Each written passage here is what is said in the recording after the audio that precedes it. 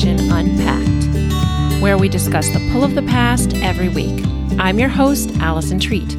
I'm an author of historical fiction and a freelance editor. Welcome to my show. Hello, readers, and welcome back. Today, I'm going to share a conversation I had with Patti Callahan. Patti Callahan is the New York Times best-selling author of 15 novels. In 2018, she dazzled readers and critics alike with her first historical novel, Becoming Mrs. Lewis, about the life of Joy Davidman, wife of C.S. Lewis. And since then, Patti has released another historical novel called Surviving Savannah. So we discuss that novel on this podcast. And we also talk about her newest novel, which is coming out on October 19th. That novel is called Once Upon a Wardrobe, and it also is a little bit about C.S. Lewis. We talk more about that during our interview, of course, but I just want to add here that when I did the interview with Patti, I hadn't finished Once Upon a Wardrobe yet, but I have since finished it, and I absolutely loved it. It is so immersive and just a beautiful novel, and I love C.S. Lewis, so obviously anything about him is going to be of interest to me, but I just thought that the novel was so well done, and you'll hear more about that during my interview with Patti. So enough of my gushing about her books. Let's get to the interview with Patti Callahan. Patti, I'm so glad you could join me on the show today. I am so happy to be here, Allison. Thank you for having me. Yes, we are going to talk about two of your books today, and I want to give attention to each of them. So first of all, your latest novel, Surviving Savannah, released in March. Can you tell me about this book? Yes, I can. I love Surviving Savannah. I devoted years of my life to it. It's probably the most research-intensive novel I've ever written, and yet it paid off in dividends for a really fascinating and lost to time story. Mm-hmm. So essentially, it is about a long lost story of a shipwreck in 1838. It was a gorgeous luxury wooden steamship called the SS Pulaski that was carrying the elite of Savannah and Charleston north for the summer. And it exploded off the coast of North Carolina. And I focus in on one family and what happened to them. A husband, a wife, 6 children, a niece, and a sister. And then I also have a modern day timeline because in real life and in my novel, they have found the remains of this ship. And I wanted to marry the past and the future through these artifacts at the bottom of the ocean. Yes. I read this novel over the summer and I really enjoyed it. What was your inspiration? Oh, I'm so glad you enjoyed it because I still dream about it. I still think about it. It's not a story. I mean, there rarely are, but it's not a story that leaves me easily, even after the years of writing it and it already being in the world. And what inspired it was it's such a great question because it's such a fluid question. It's so hard to answer. Where did you get your inspiration? Because sometimes we don't know until the story's over. It's very fascinating to me. I call it origin stories. Authors trying to explain the origins of certain novels. And even I can see that some of my inspiration didn't come from the places I thought it came from. But to answer your question, the initial inspiration came from a pal of mine named Boo Harrell, who is a mariner in Bluffton, South Carolina. And he, over the years, continued giving me an article about this steamship. Patti, I know you love the area. I know you love lost stories. And I kept saying, I don't write about shipwrecks, which was such a stupid thing to say. But it wasn't ringing for me yet. And then finally one day he said, Patti, have you read that article I gave you yet? And I said, if you give it to me right now, I promise to read it tonight. And I did. And I thought, I got that thing, Allison, that like spidey sense, that tingle on my arms and at the back of my neck. And I decided to dive deeper into the story and see if there was something interesting to write about. And you write, and so you know that a vague thing is interesting in theory, but not in a novel.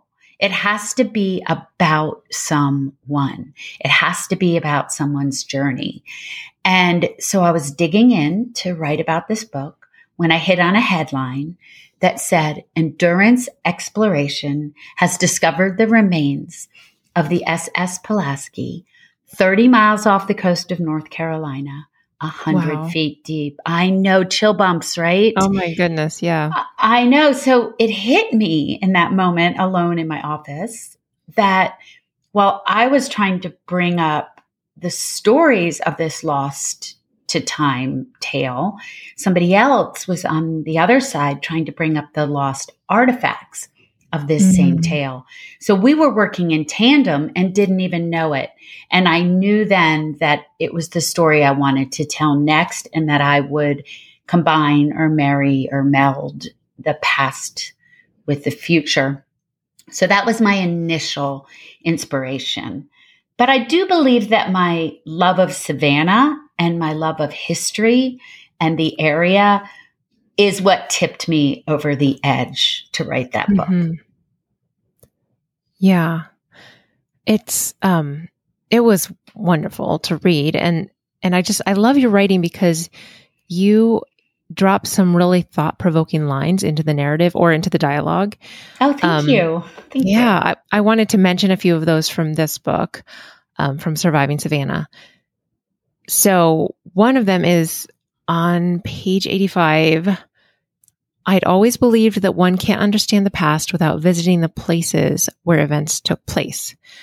So I'm just wondering, like, is that something you believe? And obviously it seems like your love of Savannah played so much into this book. So it must have come from your own feelings.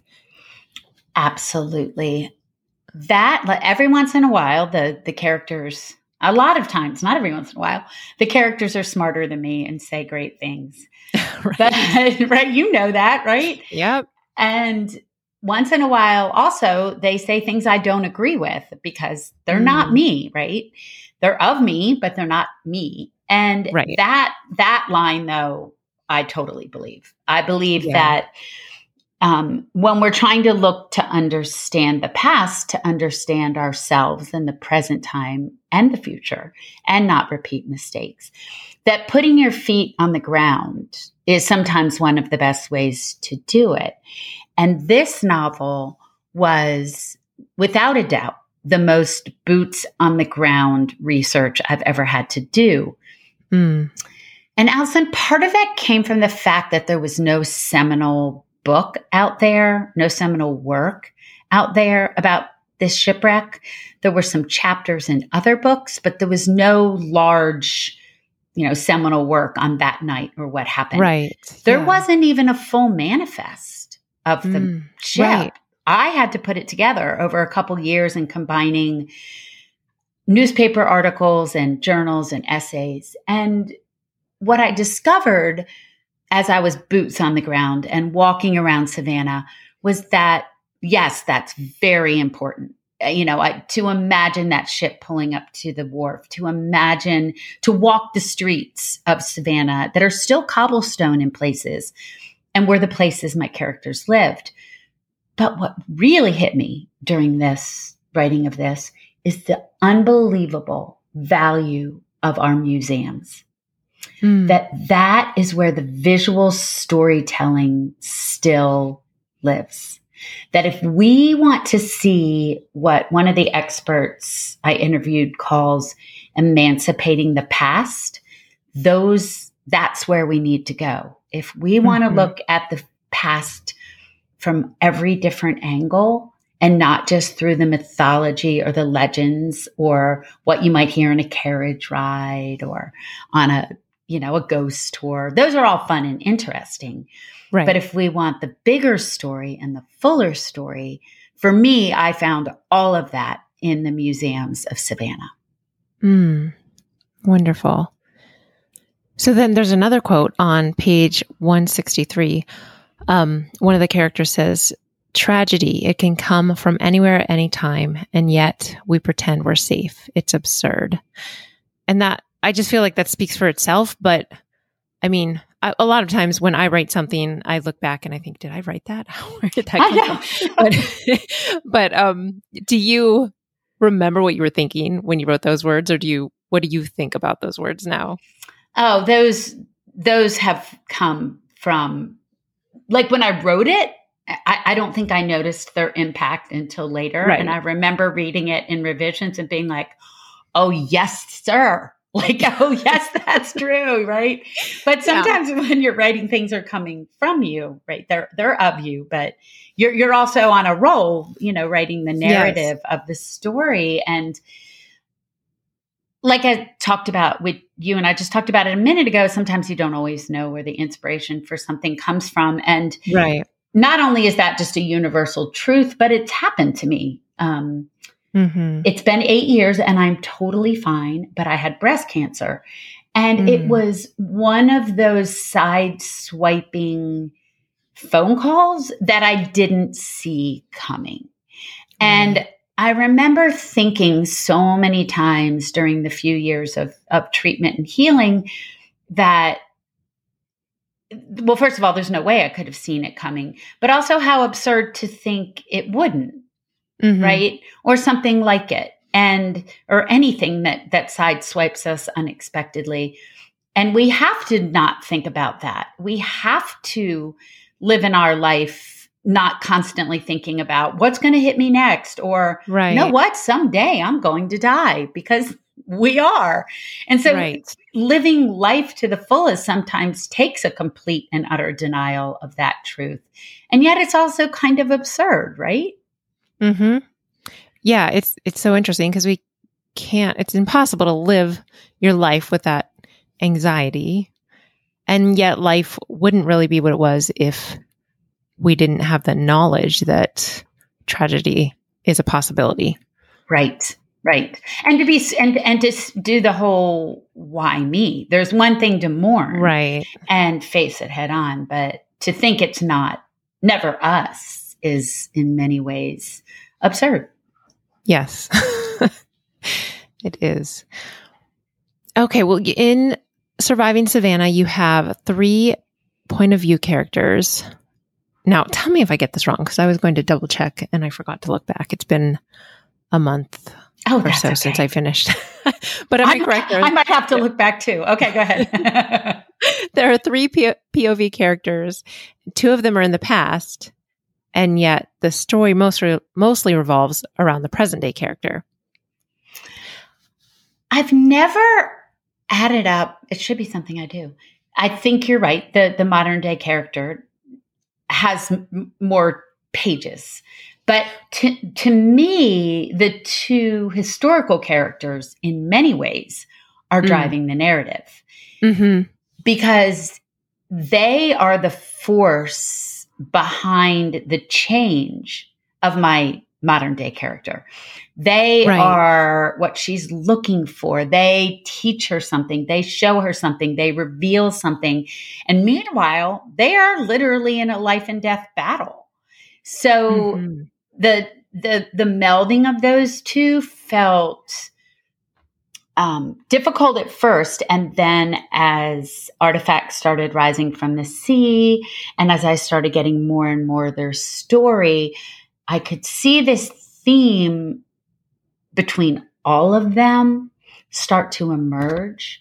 And once that theme started to bubble up and emerge from the bottom of the story, the bottom of the ocean, whatever you want to call it, the 3 of them were integral to each other. Right. Yeah, I can definitely see that. It's interesting, though. It's as though you, as an author, you're constructing this, doing this research, constructing this night that we know so little about. And your modern day character is doing the same kind of thing because she's putting together the museum exhibit about it. So it's almost like your journey kind of parallels her journey. At least that's how I think it would happen. It's exactly how it happened. And a lot of what Everly, my main character in the modern day story, a lot of what she does in that story, I did, because I did have to uncover what happened that night. I did have to find that journal or go to the Georgia Historical Society or interview the woman about how to identify silver at the bottom of the sea. Mm-hmm. Now, what happened to Everly in her life did not happen to me. The tragedy that has set her back and shut her off from life. But, we've all had tragedies that could have shut us down and set us, shut us off from life. But a lot of her actual actions I did as the author. And so although she's very, very different than me, I loved giving her some of the things I did because I could describe them in full, what it was like to sit there and dig through boxes at the Georgia Historical Society, what it was like to visit the Ships of the Sea Museum, what it was like to learn and find the accounting, the real life accounting. Her real name was Rebecca Lamar. In the novel, her name is Augusta. But the real life accounting of a woman who went through a living hell, 5 days and 5 nights floating at sea with a 2-year-old, a 14-year-old, and lots of other passengers. And I felt like I could imbue my actions to her, and yet she had her own responses to those actions that were a bit different than mine, because mine was done in a purely research way. Hers was done on a more emotional, how is this affecting my life way? But all of them had their own narrative drive, and all of them had the same theme, which is, how do you survive the surviving? Right. Yes. Wonderful question. It's a rough one, I know, isn't it? Yeah. And so, apropos for today, what we've had to move through, and of course, when I started this novel was essentially finished in March of 2020. It came out in March of 21, but it was essentially finished because, as you know, novels are usually finished anywhere between 10 to 12 months, unless you're crashing a book. They're usually done 10 to 12 months before a book comes out. And so when COVID hit and we all started talking about how to survive, I was like, I just wrote about this.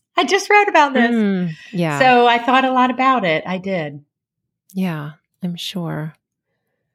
So moving on to your next book, Once Upon a Wardrobe, is releasing on October 19th. And I have just acquired the advanced reader's copy of that. So I am about, 30% of the way through. Wow. And I am just loving it. Tell me about this book. I am so excited about Once Upon a Wardrobe. And we were just discussing how Surviving Savannah was done when the pandemic hit. But I had only merely started Once Upon a Wardrobe when the pandemic hit. And I had thought it would take me a lot longer, but of course, when you can't leave your house. And you have your college-age sons home with you, and your husband's doing his work from home. And this was the book that was my touchstone every single day. Well, it felt like the world was burning down. I could return to this enchanting world of George and Meg's and Narnia and winter and England and Oxford and Worcester and live there for a bit. So I do feel that it is an incredibly immersive novel because of the way I immersed myself in it with these swaths of time that were hard, but they were also a gift to me. My book tour had been canceled. We were all trying to figure out what to do, but the story. So the story is set in 1950 in Worcester, England and Oxford, England. There is a young boy named George Devonshire, and he lives in a small stone cottage in Worcester, England, with his mom and his dad. And his sister Megs is a student at Oxford University at Somerset, which is the college for women at the time. She is a math and physics genius.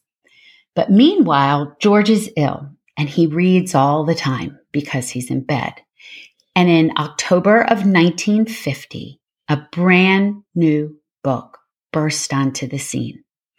It was called The Lion, the Witch, and the Wardrobe. And George is obsessed. He reads it all the time. He hides in his wardrobe, hoping for the back of his wardrobe to open up. And when his sister comes home from school that weekend, he tells her about it. And then he tells her or asks her, I would like you to find the author who teaches at your university. And I want you to ask him, where did Narnia come from? It matters to me. And she said, that's ridiculous. I am a math and physics genius, and the world relies on logic and equation and the laws of nature. And that it's just a story. It's just imagination. And he says, nothing is just a story. And because she loves him, she hunts down C.S. Lewis in a kind of charming scene in the woods at the back of his house. And she asks him, I just need a real quick answer. Where did Narnia come from? And instead of answering her the way we might imagine, or the way of logic, or some of the books that are written that explain why C.S. Lewis wrote Narnia, he starts to tell Meg stories about his life.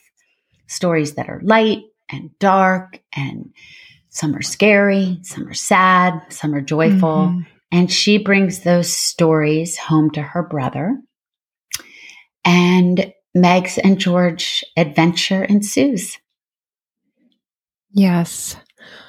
It's so wonderful. And you're right. It is so immersive. I mean, when I start reading it, I'm there.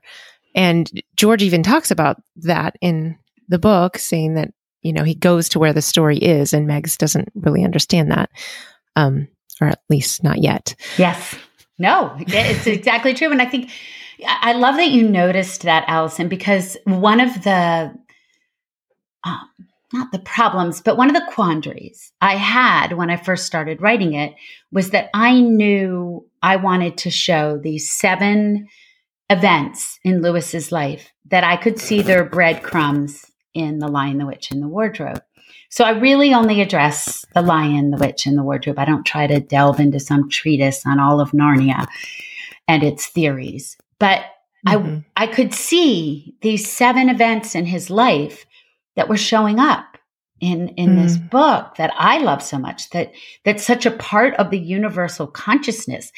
Even if you've never read The Lion, the Witch, and the Wardrobe, when you say the wardrobe door, or you say Aslan, or you say White Witch, or you say Turkish Delight, people know what you're talking about. I've never met anyone who says, what? Wardrobe door, Narnia, even if they've never read it, right? It's become a part of our universal consciousness.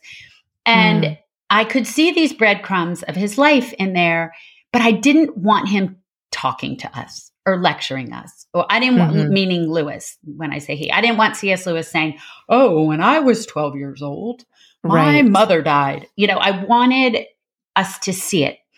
And I spent a long time figuring that out. And I decided that what I would do is separate us by 3, meaning he tells Megs, Megs writes it down.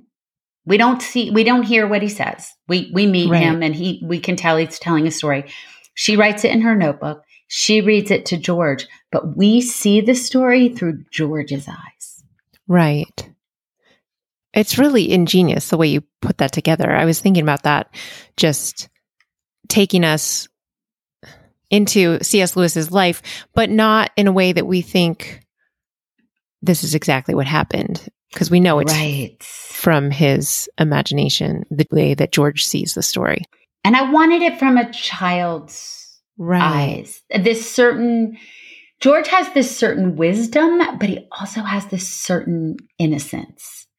And so to see Lewis lose his mother, or go off to boarding school, or the things that we know as facts and are listed not only in Lewis's autobiography, but in every biography written about him. Those are facts. How did it feel? How did that show up in Narnia? How is it possible that it might have? And that's what I wanted to show. Yes. Well, you've done a wonderful job. I can't wait to finish reading it. Oh, I can't wait to hear what you think when you finish it. I have every confidence that I'll love it. The rest of it. Becoming Mrs. Lewis has been on my TBR for far too long. But since you've written both of these novels, it's clear you must have a fascination with C.S. Lewis. So I'm just wondering, where did this originate? Wow, that's who knows? I think, I grew up reading Lewis. My dad was a pastor, so there were Lewis books all over the house. I read the Screwtape Letters way too young. And of course, fell through the wardrobe door of Narnia. But becoming Mrs. Lewis was in many ways more about my fascination with Joy Davidman, C.S. Lewis's wife. Right. I became enthralled with her, to be honest. And at first, when I headed into it, I did it because his love story is very well known, right? He wrote a book about it called A Grief Observed. There's a movie called Shadowlands.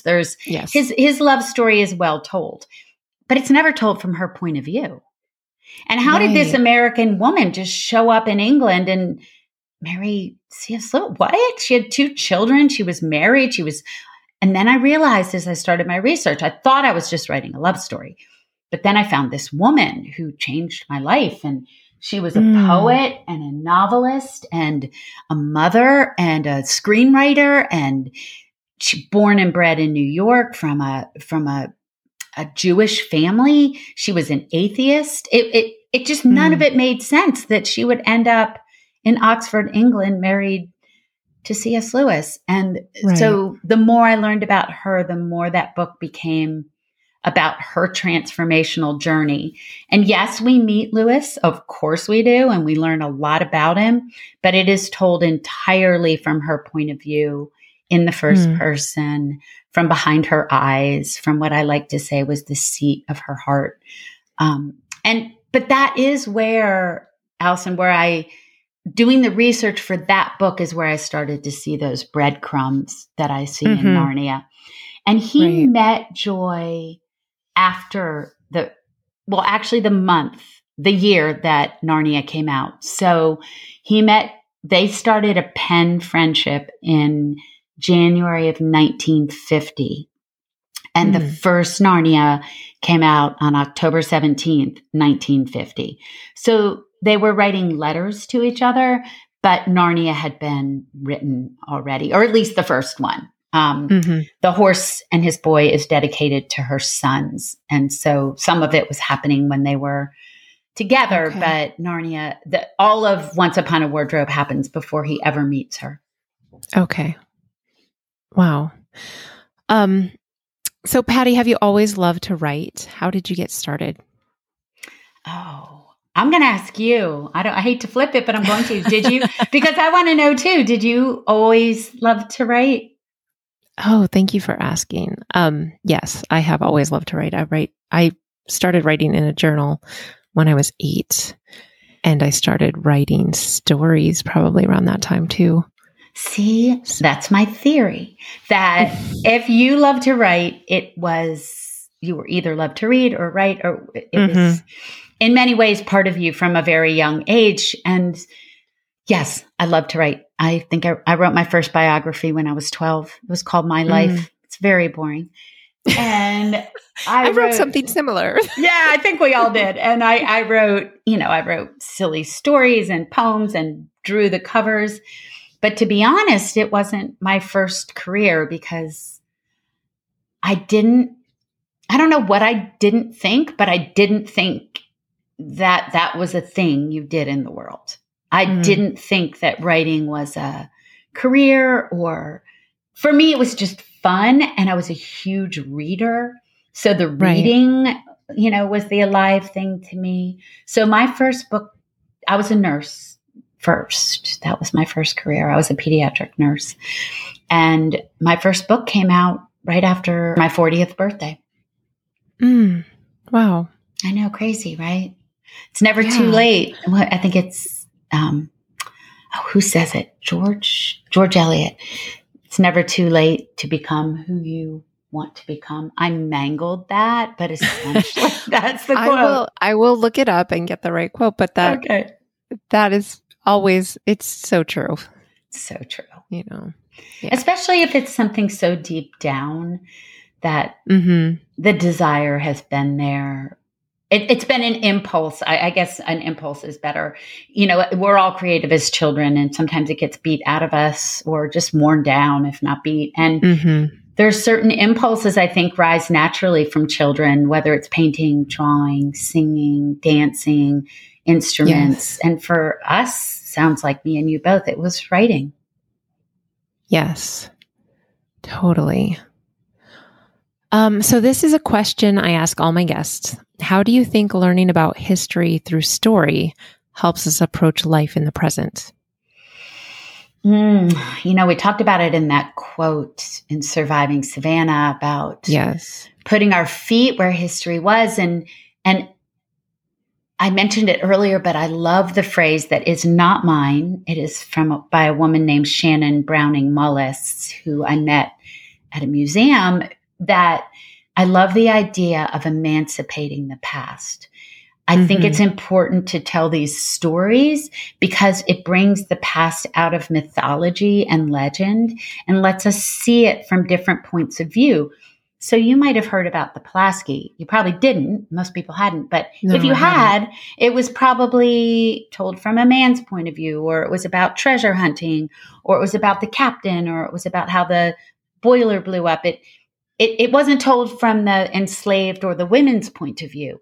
But if we're going to get the full story and emancipate these mythologies from the past, I think that that's what story does, is it lets us see it from other points of views so we can bring the past forward and see it in a fuller picture. And number one, understand who we are better, but also not repeat our mistakes.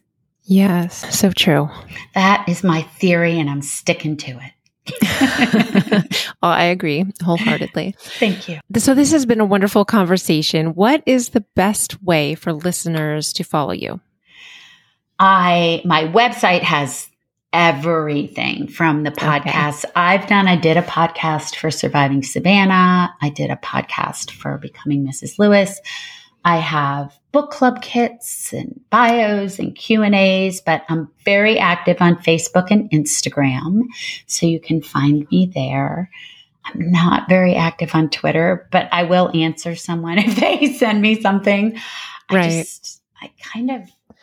I don't know. I think we all have the places we're most comfortable interacting, right? Twitter's not my favorite either. Yeah. So I forget to go over there all the time. Me too. But yes, I'm easy to find on the social media channels. So when you say you have a podcast for each of those books, is that part of your bigger podcast with the other authors, or is it a specific just release? No. So that is the other place you can find me. It's Friends and Fiction, which has been this astounding thing that happened during the pandemic, where me and 4 other authors, all, best-selling New York Times authors. Yeah, we had Kristen Harmel on the show as well, and she's on Friends and Fiction also. Yes, and so we have a Facebook page and a web show that's live every Wednesday night. And then we also have a podcast, and the podcast has the shows. So you can, if you don't watch the shows on YouTube or Facebook, you can listen to them. And then we also have every Friday, we have partnered with Ron Block of Cuyahoga Library. And we have a podcast called Writer's Block, but it is on the same Friends and Fiction channel, where we interview people from the publishing industry, authors, booksellers, blogger, just anything to do with books is on our Writer's Block Friday podcast. So all of that you can find at the Friends and Fiction website. But for the book Becoming Mrs. Lewis and for the book Surviving Savannah, I picked the top 6 or 7 experts that I interviewed for the book, and how many things had to end up on the cutting room floor. Allison, you know how that is. Yes. And so if you want more, if you're done reading Becoming Mrs. Lewis or reading Surviving Savannah and you want more about the background and the research and the stories, I have 7 podcasts for each of a series of 7 episodes for each book. That is a wonderful idea. That is amazing. Thank you. Are you doing the same thing for Once Upon a Wardrobe? Not right now. And I think the reason I'm not doing it yet, although I have thought about it, is because we're doing so much with Friends and Fiction, but also because so many of the experts that I interviewed for that are in the Becoming Mrs. Lewis podcast, meaning experts on Lewis's life, his son-in-law, his stepson, who I am friends with. Those people are in that podcast, but we'll see. It's not out till October. I have a little time to think about it. You do. Yes. But that's a wonderful idea. I will definitely have to listen to those. Thank you. Thank you. Yeah. So thank you so much for being with us today, Patty. Oh, Allison, it has been an absolute pleasure. That flew by. I know. It's 35 minutes. No, oh my goodness. Okay. All right. Well, I love talking to you. Thank you so much for having me. Oh, thank you. Well, friends, I hope you enjoyed hearing from Patty Callahan as much as I enjoyed talking with her. I really do love the books of hers that I've read. So I hope you will check them out. You can get to them from my show notes, which if you can't find them in your podcatcher app, then look for them online at AllisonTreat.com/blog. That's ALISONTREAT.com/BLOG. And always visit the show notes, please, because there are links to not only the books, like this time it'll be Surviving Savannah and Once Upon a Wardrobe, and then links to Patty's web series that she mentioned, Friends and Fiction. And I also linked to her podcast series about Surviving Savannah. And I always link to the Facebook podcast group, which you can just find by searching Historical Fiction Unpacked podcast group. But definitely join that group if you're on Facebook and you are enjoying Historical Fiction Unpacked. In addition, if you're enjoying this podcast, please subscribe or follow. They call it different things. I think Apple Podcasts now calls it following a podcast, but most of them call it subscribing. And also, after you've subscribed, please leave a star rating and review, because that really helps other people find the podcast. If you have a chance to share the podcast with a friend, word of mouth is probably the biggest way for our listenership to grow. And I would love for more people to find the podcast, more readers of historical fiction.